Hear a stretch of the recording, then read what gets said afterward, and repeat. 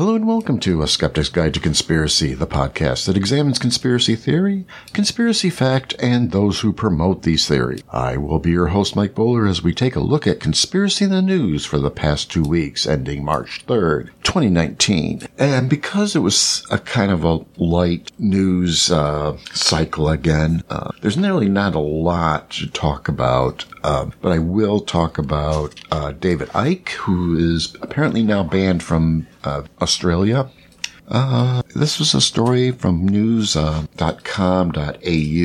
Australia website. Conspiracy theorist David Icke barred from Australia. He believes that September 11th was an inside job and the world is controlled by alien lizards and that Jews funded the Holocaust. But controversial British conspiracy theorist David Icke will not be able to spread his out there thoughts down under because Immigration Minister David Coleman has canceled his visa. As first reported by Sky News, the visa cancellation means Mr. Icke will be unable to conduct his planned speaking tour of Melbourne, Adelaide, Brisbane, Hobart, and Sydney next month. So this is, again, an interesting story where conspiracy theorists are kind of getting shut down, basically, called out for their crazy conspiracy theories and being deplatformed, so to speak. Granted, just speaking inside of how Australia, what kind of laws they may have on free speech, stuff like that, but certainly David Icke is certainly on the far edge of conspiracy thought. So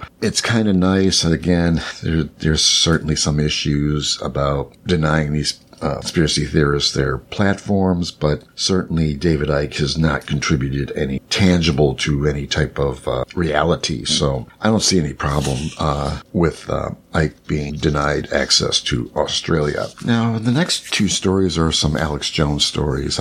Apparently, and I'm not really going to go too deep into this because it's more gossip than apparently Alex Jones and Joe Rogan was having a feud. I never noticed it.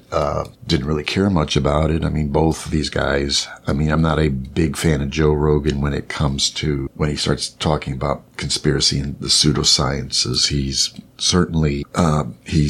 certainly buys into a number of hoaxes, the moon landing hoax type stuff. So Rogan is kind of a mixed bag, but of course Alex Jones, he's certified lunatic. So watch these two guys go at it doesn't really, it's almost like, watching the soap opera that goes along with the craziness that is the conspiracy world. But certainly during this, as part of this feud that they've been having online, eventually culminated to reconciling their differences and bring Jones on the Joe Rogan program, which turned out to be kind of a real interesting, funny watching Jones. I think Jones is trying to find ways of getting his message out a large audience. And I had started listening to the Rogan podcast. I've only gotten into maybe about an hour of it. And certainly Jones is showing his, I don't know if it's a true colors or whatever he's doing. He is certainly off the deep end on this one, or is certainly in the deep end of his little world that he guessed. That might be the best way to describe it, because again, he's Jones, and usually when he's in a manic state or some type where he's trying to spit out a lot of stuff, spit out this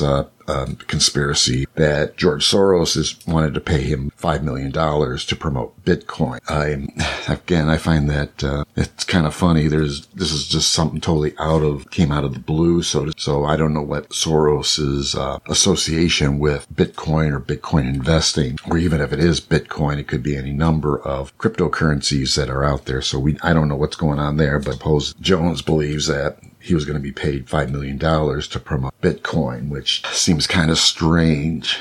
So I'm just going to leave it at that, because the other story, Alex Jones is still talking about the Sandy Hook conspiracy theory, though again he has been on he has been on his radio program, internet podcast, so on, trying to, I guess, play nice, but certainly Sandy Hook, the various lawsuits that are against him, is causing him some problems. So I think apparently he's brought on a lawyer. I don't know if this is his regular lawyer. Fortunately, this article, the video that was associated, didn't mention who the person he was talking to, but apparently it's kind of hard to believe that if this this was his actual lawyer, Robert Barnes, maybe. Okay, I think I found a name here, Robert Barnes. So I don't know if that's one of his or just a interview with a lawyer. I'll have a little closer into that. But certainly this guy doesn't understand a key point to take away from this discussion, and this is what it was stated. What they want to do through discovery is they want to use the legal process to get information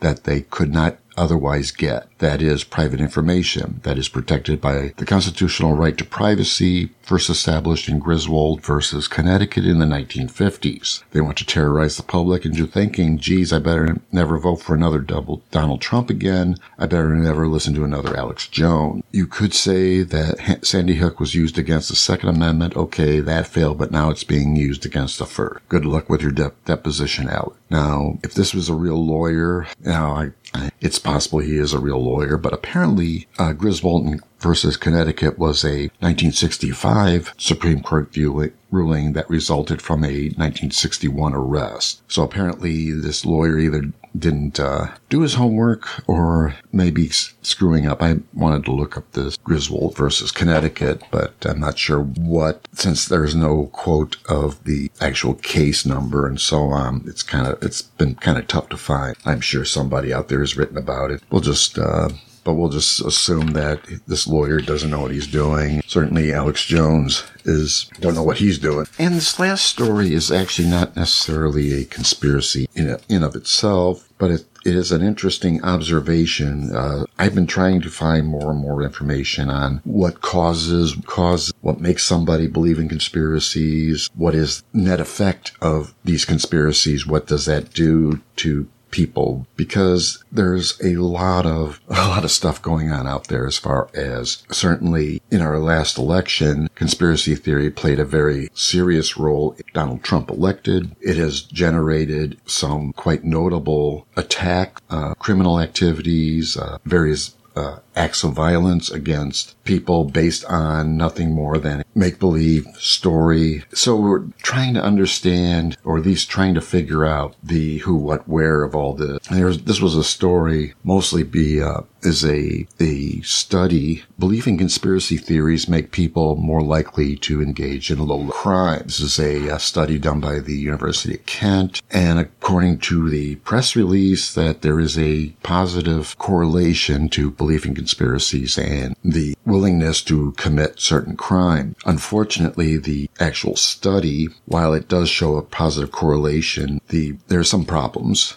with this. This is actually a very early study. I think it's maybe the first study to attempt to link belief in conspiracy theories and crime, because it was a very small, actually well under 200 subjects, 88% women, there were 88 women, 53 men interviewed. It was done as a questionnaire. It wasn't actual interviews or any type of real actual person committing some crime, and does that I would think would be does this person believe in a conspiracy theory or believes in a certain conspiracy theory and had led them committing some type of crime. So there's nothing in that study that really points to that, but there is this, according to the statistical analysis of this and some previous studies not necessarily looking at criminality and its connection with conspiracy. There does show to be a small jump in the belief that the belief in conspiracy will correlate to acceptance and the committing of crimes. But then again, the crimes are not mentioned. Are they misdemeanor crimes? Are they felony crimes? Are they capital crimes? There's no distinction within that. There's no real, actually any mention of actual crimes being committed, and the study doesn't seem to mention that or have any connection to that. I may have to reread the study again, because my initial takeaway, and based on the conclusions of this, it's just that if you believe in a conspiracy, you're more likely to commit a crime. Though there was a lot of wishy-washy weasel words thrown into the conclusions, so that it's possible this is something this may be enough of a study to indicate there's more study that needs to be done. Hopefully that happens, and hopefully be able to see the results of that. And that's pretty much the stories for this past week. I have no announcement other than, it's been real slow as far as real conspiracies, and really much of the stories have been focusing on the Mueller investigation. Now that Cohen's now testified in front of Congress, all the fun that's going on there seems to be some kind of maybe the reporters are now focusing on other things. And once that goes away, maybe we'll start seeing conspiracies. We'll see. So that's pretty much what I have for this week. I'm hoping the stories pick up here, but it'll probably be, if anything, it'll either be 1 week or 2 weeks. Definitely it'll try to hit the 2 weeks. So I'd like to thank you for listening. This was episode 126, recorded on March 3rd, 2019. Thank you and good night.